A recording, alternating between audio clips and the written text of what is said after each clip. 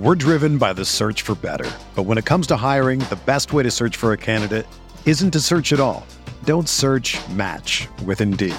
Indeed is your matching and hiring platform with over 350 million global monthly visitors, according to Indeed data, and a matching engine that helps you find quality candidates fast. Ditch the busy work. Use Indeed for scheduling, screening, and messaging so you can connect with candidates faster. Leveraging over 140 million qualifications and preferences every day, Indeed's matching engine is constantly learning from your preferences, so the more you use Indeed, the better it gets. Join more than 3.5 million businesses worldwide that use Indeed to hire great talent fast. And listeners of this show will get a $75 sponsored job credit to get your jobs more visibility at Indeed.com/Blue Wire. Just go to Indeed.com/Blue Wire right now and support our show by saying that you heard about Indeed on this podcast. That's Indeed.com/Blue Wire. Terms and conditions apply. Need to hire? You need Indeed.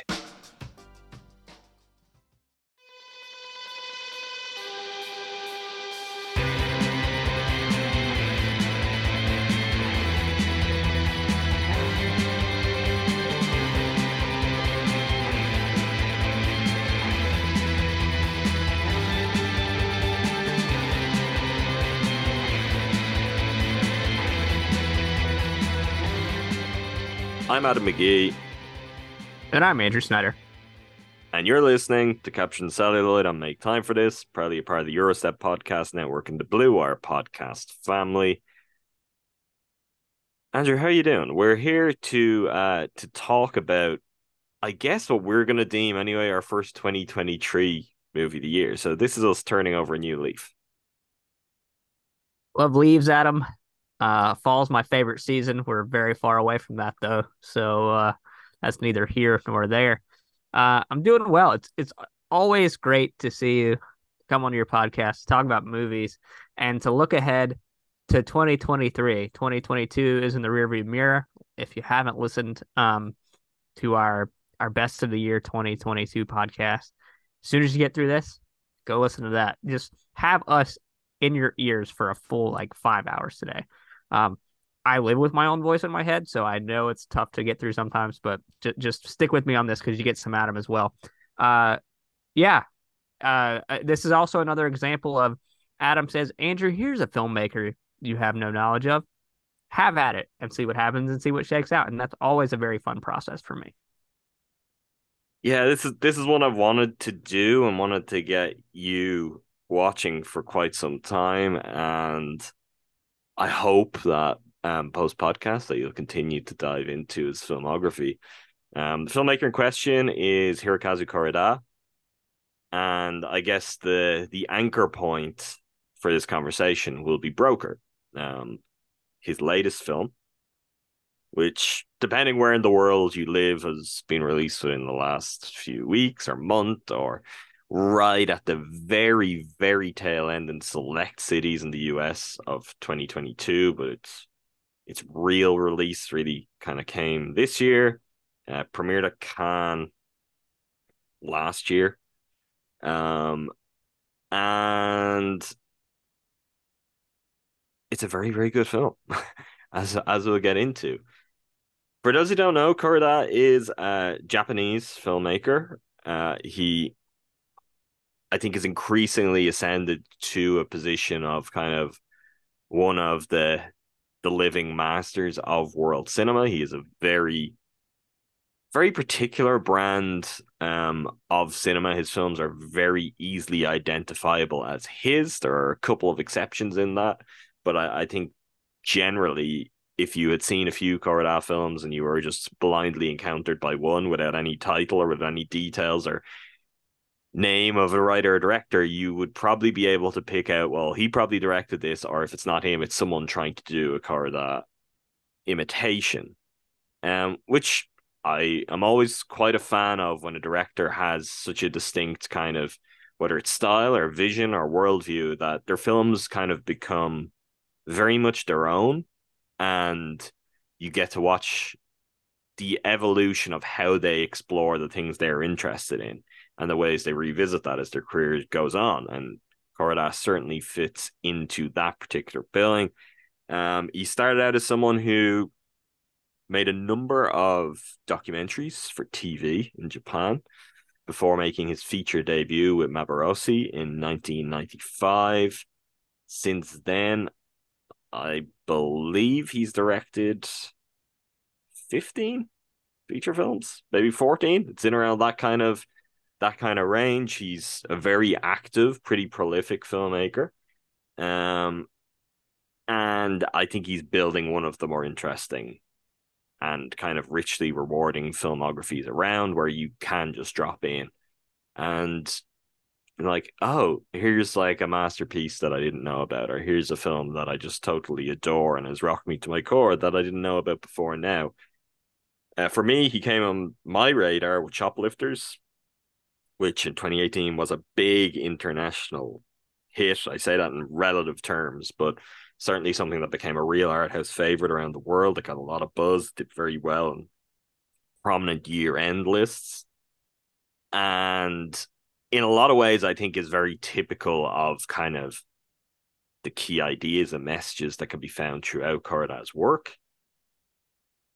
And I think he's both interesting for using that as a spot to go backwards, dive in and explore his filmography and films that with similar ideas and themes, but also to look at what he's done since, because he's channeled that success into making a French language film, a French production in France, with also some English thrown in, starring Catherine Deneuve, Juliette Binoche, and Ethan Hawke.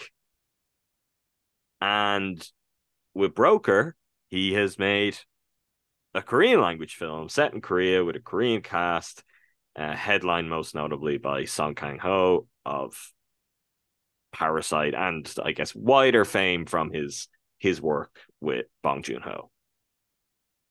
So I guess we'll start on the overview. Where was your familiarity with Kore-eda? Because I would have recommended, but I know I recommend a lot of stuff to you, a lot of filmmakers, and that may not have landed. I can think of one thing in particular that may have made him stick out, but you might even have forgotten that by now. So before I was like, okay, Broker, which I actually, if I remember correctly, you almost just watched yourself, stumbled upon on streaming or on Amazon, and were like, yeah, I'm gonna watch that. Where were you at on your knowledge of who Hirokazu Kore-eda was going into this? Uh, very limited. I know by remembering the name that you had recommended Shoplifters to me years before, or just a few years before, because it's not like an ancient movie or anything like that. Um, yeah, I'd seen a trailer for Broker at one of the theaters I go to. I want to say around the time I saw The Fablemans, but it might have been something else.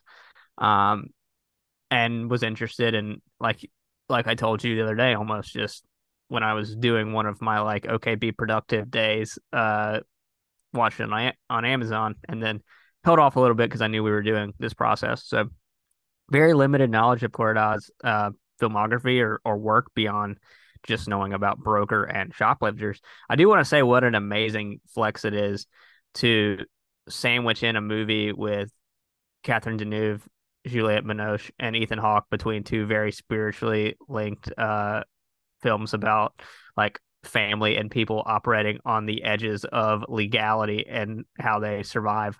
So just a great flex, and then and then casting um Song Kang-ho in one of his follow-ups to Parasite. Just incredible flex as a director that you're pulling all that off within a 4-year period. But I gotta say, I watched 5 films for this process, tried to get kind of a sprinkling of time frames. There's like a period between like 2008 and 2018 that I missed. So I should have got a few more in, but I didn't. So Afterlife, Still Walking, Nobody Knows, Shoplifters, and Broker are the ones I watched. And I was a big fan of what I came away with. He's a guy who clearly has his own vision and style. His films, for lack of a better term, feel really grounded and real. Like, I know some of that is because he mixes in kind of a mix of like documentary and fiction into what he's doing. I think in particular with Afterlife, Um, and that definitely adds to just the heightened realism of what's going on. But you feel like you're just dropping in on people, watching them try and survive their daily lives. I don't know. Would you describe some of his work as slow cinema at all, or not really? Because that's like nobody knows. Just is very the pacing there, and you're just like you're just really moving through the world with that family in particular there, and so some of his films are very deliberate and just like you're taking on this journey rather than watching something that's really hitting you in the face with things, in my opinion. And he's a guy who's clearly interested in what it means to be a family in every sense of the word, not even just beyond the, this is your mother and father and two kids, and we're the idea of the nuclear family. Beyond that, how family is something that you can find yourself, and it doesn't just have to be who your parents are, who your brother and sister are, and that sort of thing. And I think he's very thoughtful about all of those different things, and in particularly with shoplifters, just and nobody knows, just can also pack a big emotional punch towards the end of the film in a way that doesn't necessarily feel forced. I don't think I would describe Kore-eda as slow cinema, personally. I think there is, I can understand why you're asking that question. I think there is generally a difference culturally in Eastern cinema and Western cinema as to pacing. I don't feel that this fully kind of reaches the lengths of slow cinema in a way that's something like let me think. Oh well, I mean, we talked a lot about Rishike Hamaguchi around the time Drive My Car was out. And for example, his film Happy Hour, which is one of the best films of the 21st century, and is also 5 hours, 6 hours long. Well, six, I think it's 5.5 hours. Yeah, that's slow cinema in spells. Certainly, I don't think that really comes there as much as there is a more deliberate pacing that is really akin to classical Japanese cinema. I mean, the comparison that most readily gets thrown at Kore-eda is to the films of Yasuhiro Ozu. And that is apt. And you can see Ozu's style, I feel, more than anything else in what influences Kore-eda. That energy is there.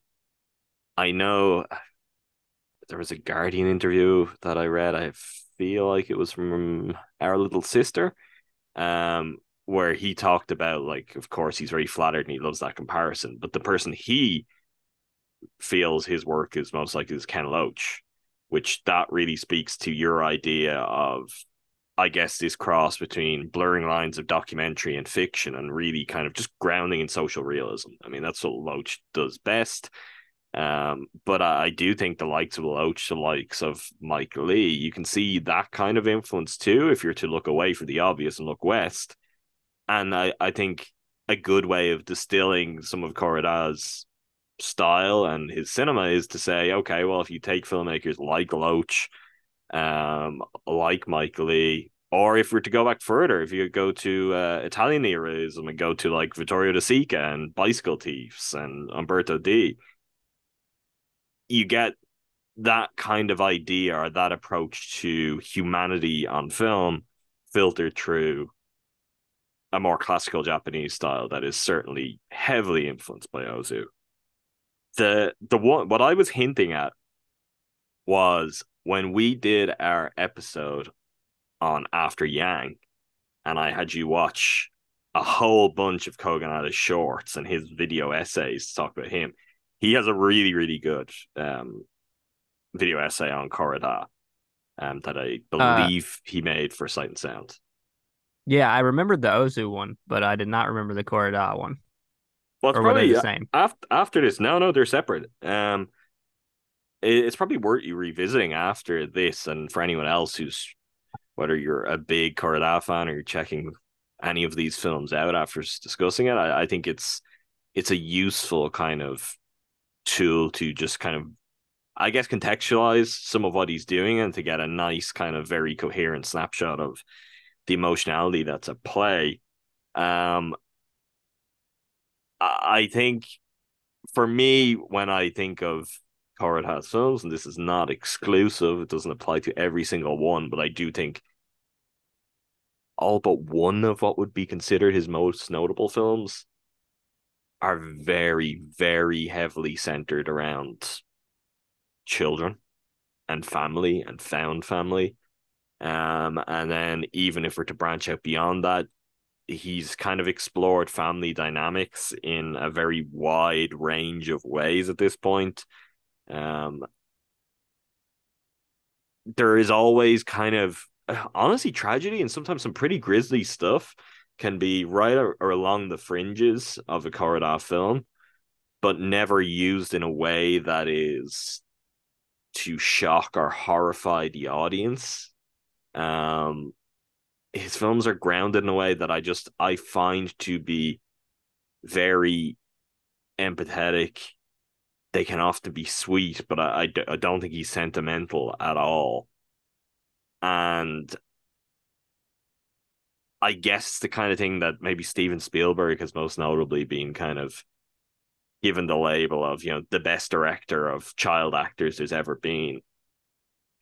I think it's Kore-eda. I honestly, I haven't seen anyone else who can do what he does in if I'm to start listing films, I'll just be listing and listing.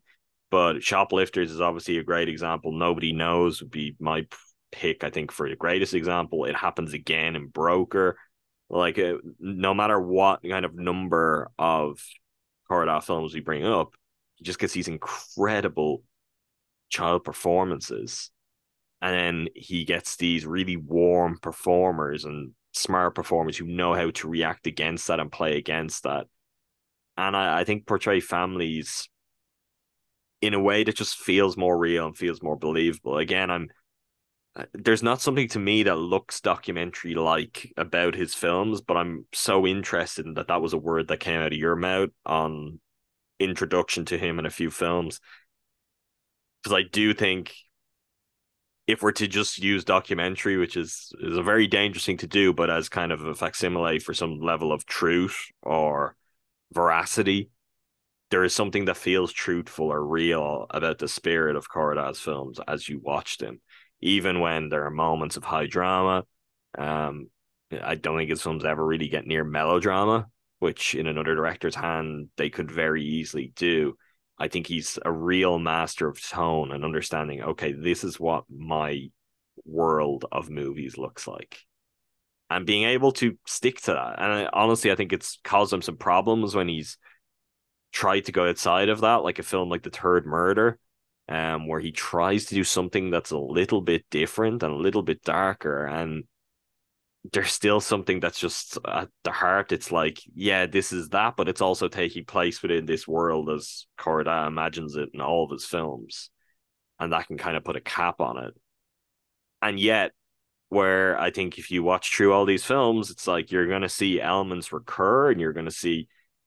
I don't think it's boring. I think he manages to find interesting angles, in part because the films are so well written, the characters are so well sketched out, and his casting always seems to be pretty immaculate to tell these family stories over and over again in a way that doesn't feel as repetitive as it probably should. Like, particularly there are lots of directors, lots of my favorite directors who kind of make the same film over and over again to one extent or another.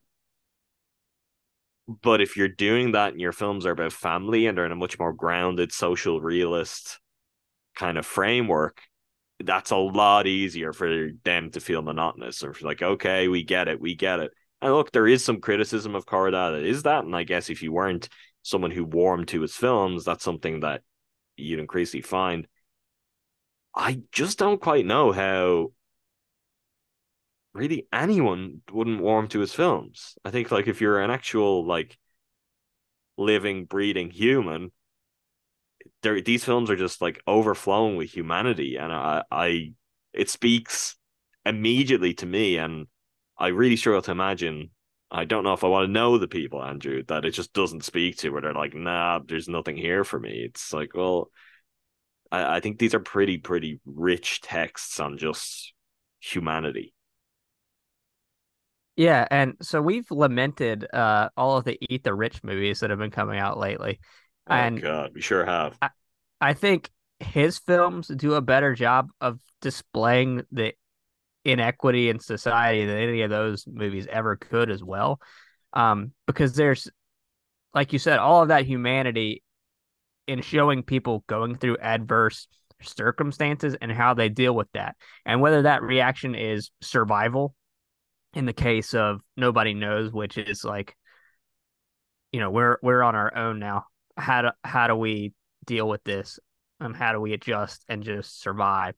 Or something like Broker, where it's like the inequity and somebody gets pregnant that doesn't want to be pregnant, or and that other side of society where it's like we want to have a family and we can't, something like that. Or something like Still Walking, where you're grieving after all this time the death of a son, a brother, an uncle, whatever it may be, and dealing with the reality that the reason they're not here and someone else still is, and you're viewing the person that's still there as someone that doesn't deserve to be there. These are just very real circumstances that are heightened because it's a movie that real people in the real world have to go through every day, whether or not we see them.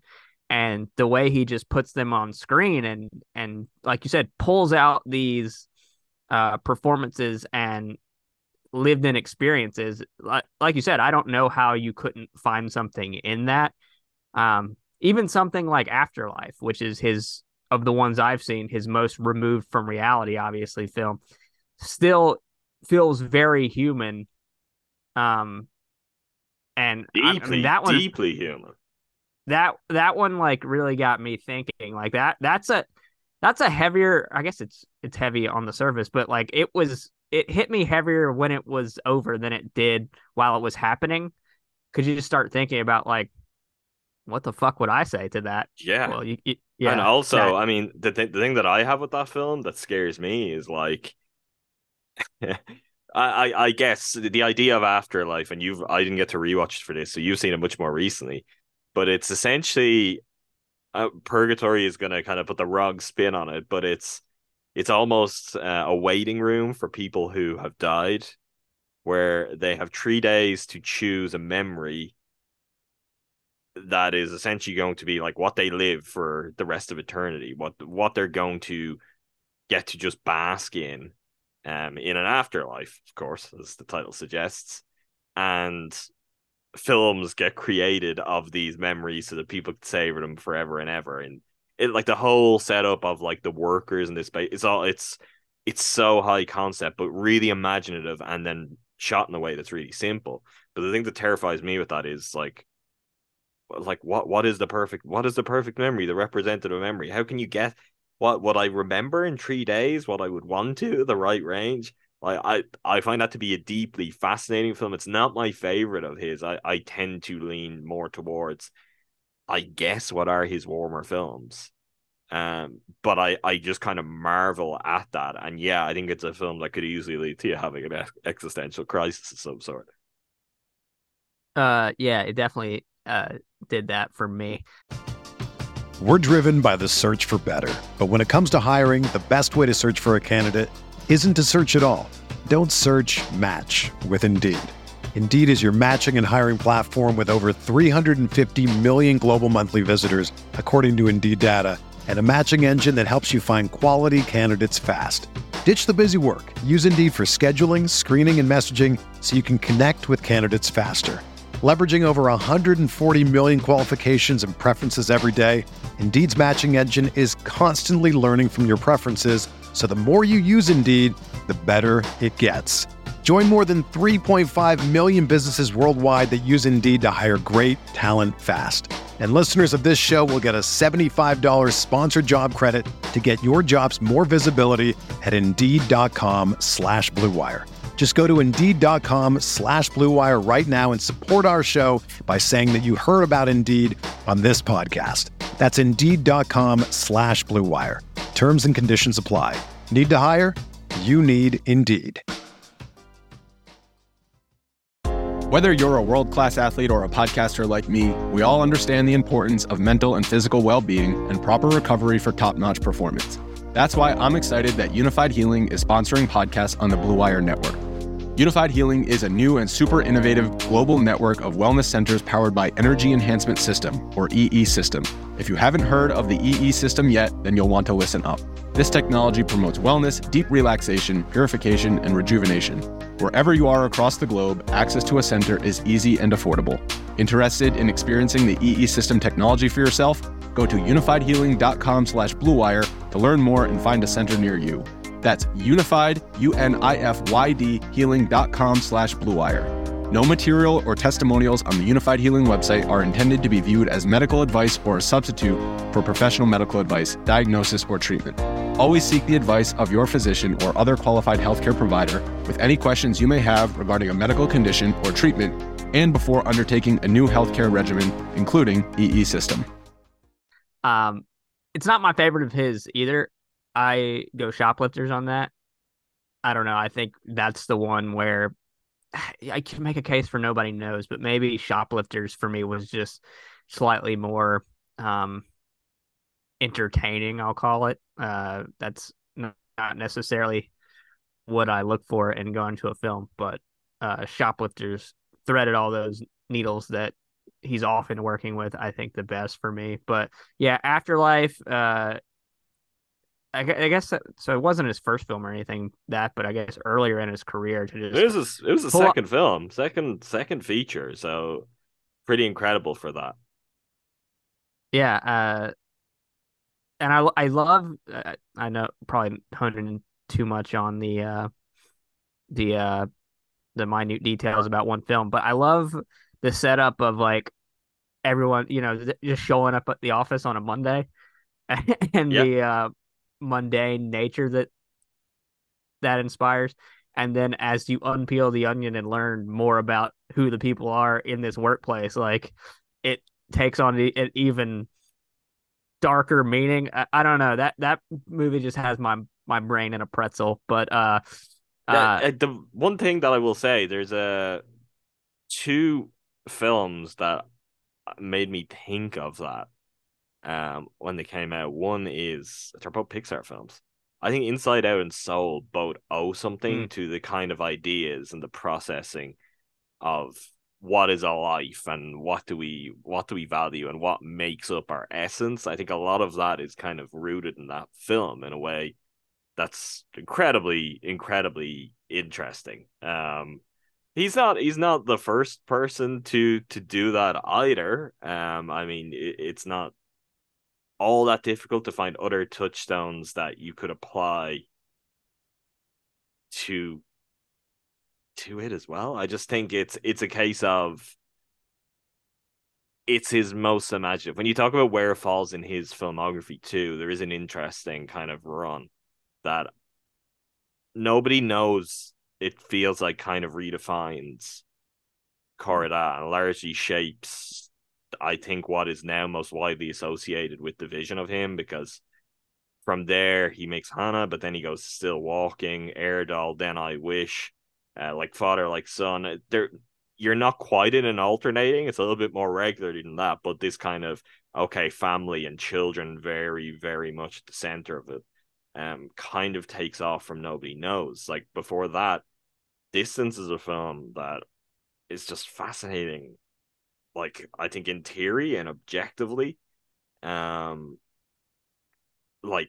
you, I don't know if you've read about some of the films that you didn't get to see, but this is a film about a cult who essentially poisoned thousands of people before committing mass suicide. And yes, being him, it in a lot of ways becomes about the friends and family members left behind, but there's something very heavy and dark, and there are also real life elements. I think it's based on the Tokyo subway sarin attack was something that he has drawn from. It's also, I guess, worth mentioning here, and when we get onto Broker specifically, that applies to too. Kore-eda pulls from real life very frequently. Not necessary to be like, I'm going to make an adaptation of that real life story, but he will take a germ of something real life and then he makes his own film version of it. Will we talk a bit specifically about Broker?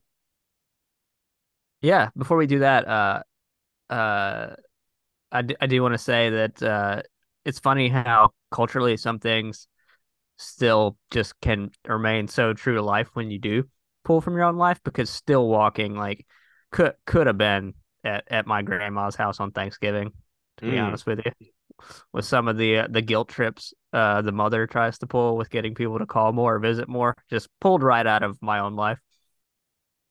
Again, though, I think like that's, and it can often be something where I think you can watch Asian cinema as a Westerner and you can feel a real cultural distance.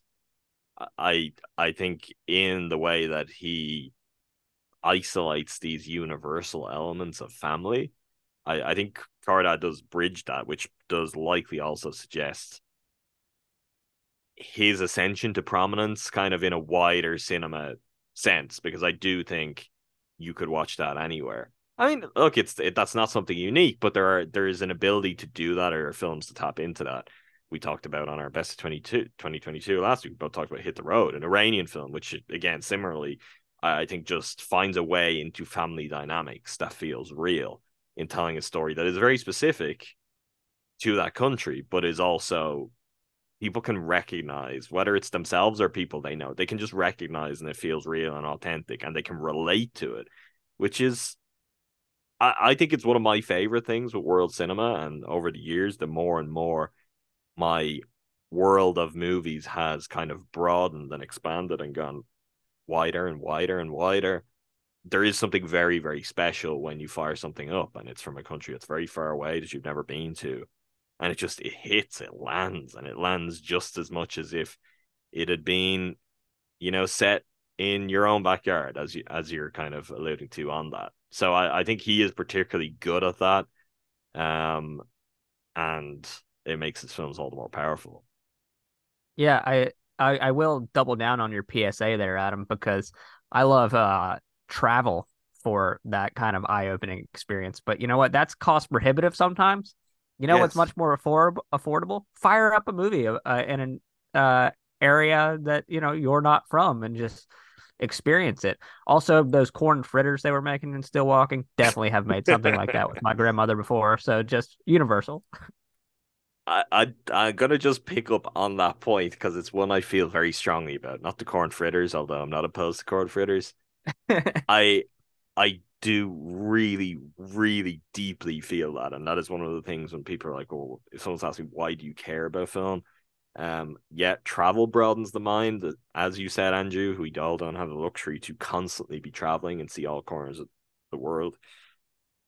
I think I don't think I know I could feel my worldview has widened and become much more nuanced through cinema and through watching a wider range of people and places and ideas and getting a sense of what are cultural norms in different places. It's not to say that any film or filmmaker defines a certain country where I'm like, oh, well, Japan is just like a Kore-eda movie. Of course, that's not the case. But the more and more you spread your wings and you open your mind and you're sampling from a wider range of places, I do think that becomes apparent. And when something hits, it's always interesting to be like, okay, well, what is that? What about that film and that place is speaking to me? And what am I learning about that? And I think that is one of the really, really special things about, I mean, I guess all art, but I think in film it works in a different way even than say music does. You and I are the kind of people who watch sports from all around the world, and sure, you can learn something about a culture from that, but it is not the same as someone from a certain place training their eye on their own people and their own culture and saying, this is what I want to show, or this is representative of something, whether to me or on a larger scale. And I think a lot can be learned from that. So, yeah, if anyone is listening and you tend to be, I don't know, very like, oh, I watch English language films and I maybe watch a couple of things here or there that really break out, spread your wings. That's all I'll say on that. And I think the more the thing that really changed it for me, I think it's one thing having a kind of a curated, everything's created some perspective, but I think it's one thing, for example, me saying to you, Andrew, you're gonna watch Kore-eda films this week. I think it's another to just be like, I'm firing up this thing, and then this is what it's like. Or in my case, I regularly go and see international cinema in movie theaters. If there's somewhere near you that does that, I think people should do it and just be like, okay, there's this new Spanish film, Iranian film, Japanese film, Chinese film, whatever it might be, and I'm gonna go and see it. I think it's a very, very rewarding thing. Okay, Broker. Yeah, go ahead. Sorry. Sorry. No, I was just going to add go. one more thing. To just put the exclamation point on what you said. Jason Isbell, who's got a documentary coming out about the making of his album Reunions, in an interview a few years ago, I'm basically saying why you shouldn't listen to like Luke Bryan or any other bro country. He said because bad art like that tries to remind you how different you are from everyone else and is the reason for fighting culture wars. Good art reminds us that we're all like human beings and all share some through line of like humanity with one another. So that's how I feel when I watch something like Still Walking and can recognize myself in characters from a country that's not mine. For sure. Okay, so we're not going to dive in too much because I feel like part of this is a crash course, and I hope that we're gonna get people to explore a little bit out of what they might usually explore. But Broker being the latest offering, what were your feelings on Broker? And also, I guess I'm trying to think of the order you watched things. So by the time you got to Broker, where were you at on what your expectations were of Kore-eda? I'd watched Shoplifters, was the only thing that I had watched before watching Broker. And then I got to Afterlife, then Still Walking, and then the final thing I saw was Nobody Knows. So kind of working backwards, you see where he got to with Broker. I think it and Shoplifters in particular are spiritually linked, even if they aren't, diving into the exact same subject matter. It's just obviously it's taking a subject where you could think of everything that's happening as like dark and nefarious, but what it really is one set of people trying to use their quote unquote business to survive and get by and pay off debts, and then the other side of things, it's seeking out people that want to have a family but can't. And there's something just heartbreaking all around about that situation. Counterbalance to that with the not quite decision to leave, but detectives on the trail as well. I think it's something that surprised me because I didn't know what to expect from Kore-eda, but it's kind of a level up in terms of just not a level up, but like the absurdity or the just like strangeness of the situation is a little higher than Shoplifters, or maybe it's not. It's all it kind of is because you're talking about like buying and selling, but the illegal adoption trade essentially is what the film is about. Exactly. And so it's surprising from that standpoint. I was like, oh, that's what broker means. He's a broker. But I thought it was it's because he tells his stories about like people on the edge of legality living their lives, but he doesn't do it with judgment. No, he does it never. with understanding, and he's presenting the situation for what it is, and like we're just to accept what's happening and like make our own judgments about how we feel about the characters. But I think you get really warm performances from people like Song Kang-ho, who just I love this guy as an actor. I just anytime I see him in anything, I think he's just tremendous, and I think that's no different here. And I think the morality at the center on like just what's happening there and the debates about what it means to quote unquote like abandon your child, which is something that he's does earlier in his career, obviously with Nobody Knows to a much more severe degree. I think it's a movie that brings up a lot of questions and a lot of like moral quandaries, and is also just an incredibly entertaining ride. I mean, it's a road movie to a degree as well, as they're traveling, trying to find which family is the right fit. Um, I wish I had seen this at the end of my viewing because I think that gives you kind of a more clear idea of the progression of his career. But it definitely feels like there's a through line from what he was doing earlier in his career, with Nobody Knows to this.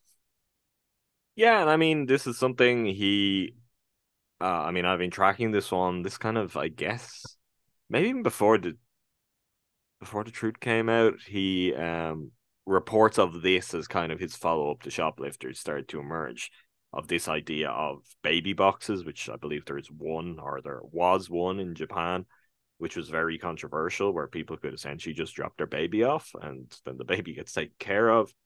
And I believe it is a slightly more prevalent thing in South Korea. And that led to this being South Korean set. I think it's a really interesting exploration, particularly of something like adoption too, which is obviously a very like sensitive subject. And I was just kind of wowed by the range of exploration and the nuance of the discussion going around. And as you mentioned, that lack of judgment and just that kind of clear-eyed sense of like, for this to happen, it's often like a human in a tough place. And then on the flip side of that, for example, you have the very well-to-do couple who are trying to illegally buy a baby here. They're not bad people. They just desperately want to be parents and help a child to grow up and live a good life. And there's all these good people that, whether it be societal, whether it be biological, they haven't been dealt the hands that they would have liked to be dealt or was best served. And I think Kore-eda doesn't shirk from that, but he treats it with the kind of grace that I've come to expect from him. But going into this, I kind of thought, well, maybe it's a bit cheerier even than it looks, but I was very impressed by how it kind of digs in and it really adds some heft and it explores things in a way where I think a lot of other filmmakers would just not have managed to do it, or they would have derailed their own movie, or they would have ended up doing something that I think created outrage. Where I think Kore-eda just has this ability to create something very thoughtful and thought provoking, something that will get people discussing the hefty kind of subject matter behind the material, but also sets them up in a good place to have that conversation, like to have a good faith conversation. It's also just like, it's a very funny film. It's a very charming film. He finds interesting ways, for example, to have a child. I mean, we have a baby that's obviously along the journey here, but to have a child that can give you that kind of that popping Kore-eda kid performance took a little bit of creativity, I think, in building the story together in this case, but he manages to do that. And as often is the case, and there are lots of directors who love to do this, Wes Anderson being one of my favorite directors and someone who does this all the time, but the idea of found family like very much comes to the fore here and becomes something that feels quite real and is very convincing by the end of the film.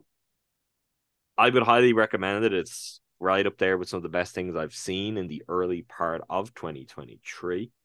But honestly, more generally, I just encourage people to dive in and get to know the films of Hirokazu Kore-eda. I think Broker is not a bad place to start. I think Shoplifters may now be the best place for someone to just, if you're to drop in and be like, okay, I'm interested in seeing what this filmmaker is like, I think that's where I'd go.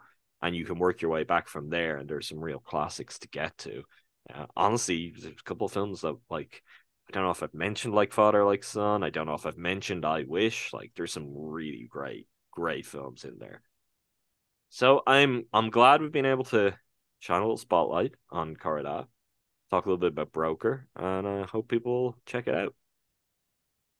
Yeah, highly recommend. When we get back from Milwaukee, I will probably watch a few more because I now have a subscription to whatever Amazon Prime add-on gave me access to the ones I did watch. Oh, interesting. I watched a few on Criterion as well. There are a few on Criterion for anyone who has Criterion channel at the moment. Okay. That does it for us for this episode. TBD on when you'll next hear from us. that's what I'll say. We may have an impromptu episode. I don't know. Maybe we end up with an in-person episode if we feel that way and the opportunity provides. Andrew and I will be meeting for the first time in a little over a week. We will be in Chicago, then Milwaukee, spending some time together, getting to know all of our various online friends and soaking up the sights and the sounds. There's a tentative plan for a movie in there. I don't know what that movie is yet. Maybe it's something we like and we're like, oh, let's even do 20 minutes on it. I don't know. But we'll see how schedules work out and whether we get something before we go away, whether we get something when we're away, or whether we'll have stuff when we get back. But a lot of exciting stuff. Plenty of movies I want to talk about. Succession coming back as well. And we're not going to be short on material in the weeks and months ahead. To make sure you never miss an episode, subscribe wherever you get your podcasts. Let's make time for this. You should also subscribe to the rest of the GSPN shows. So that's Your Step Podcast Network for all things Milwaukee Bucks, Cruising for Bruising for all things Milwaukee Brewers, and Talking to Tundra for everything Green Bay Packers. Until next time, thanks again to all of you for listening. Thank you, Andrew. Thank you, Adam.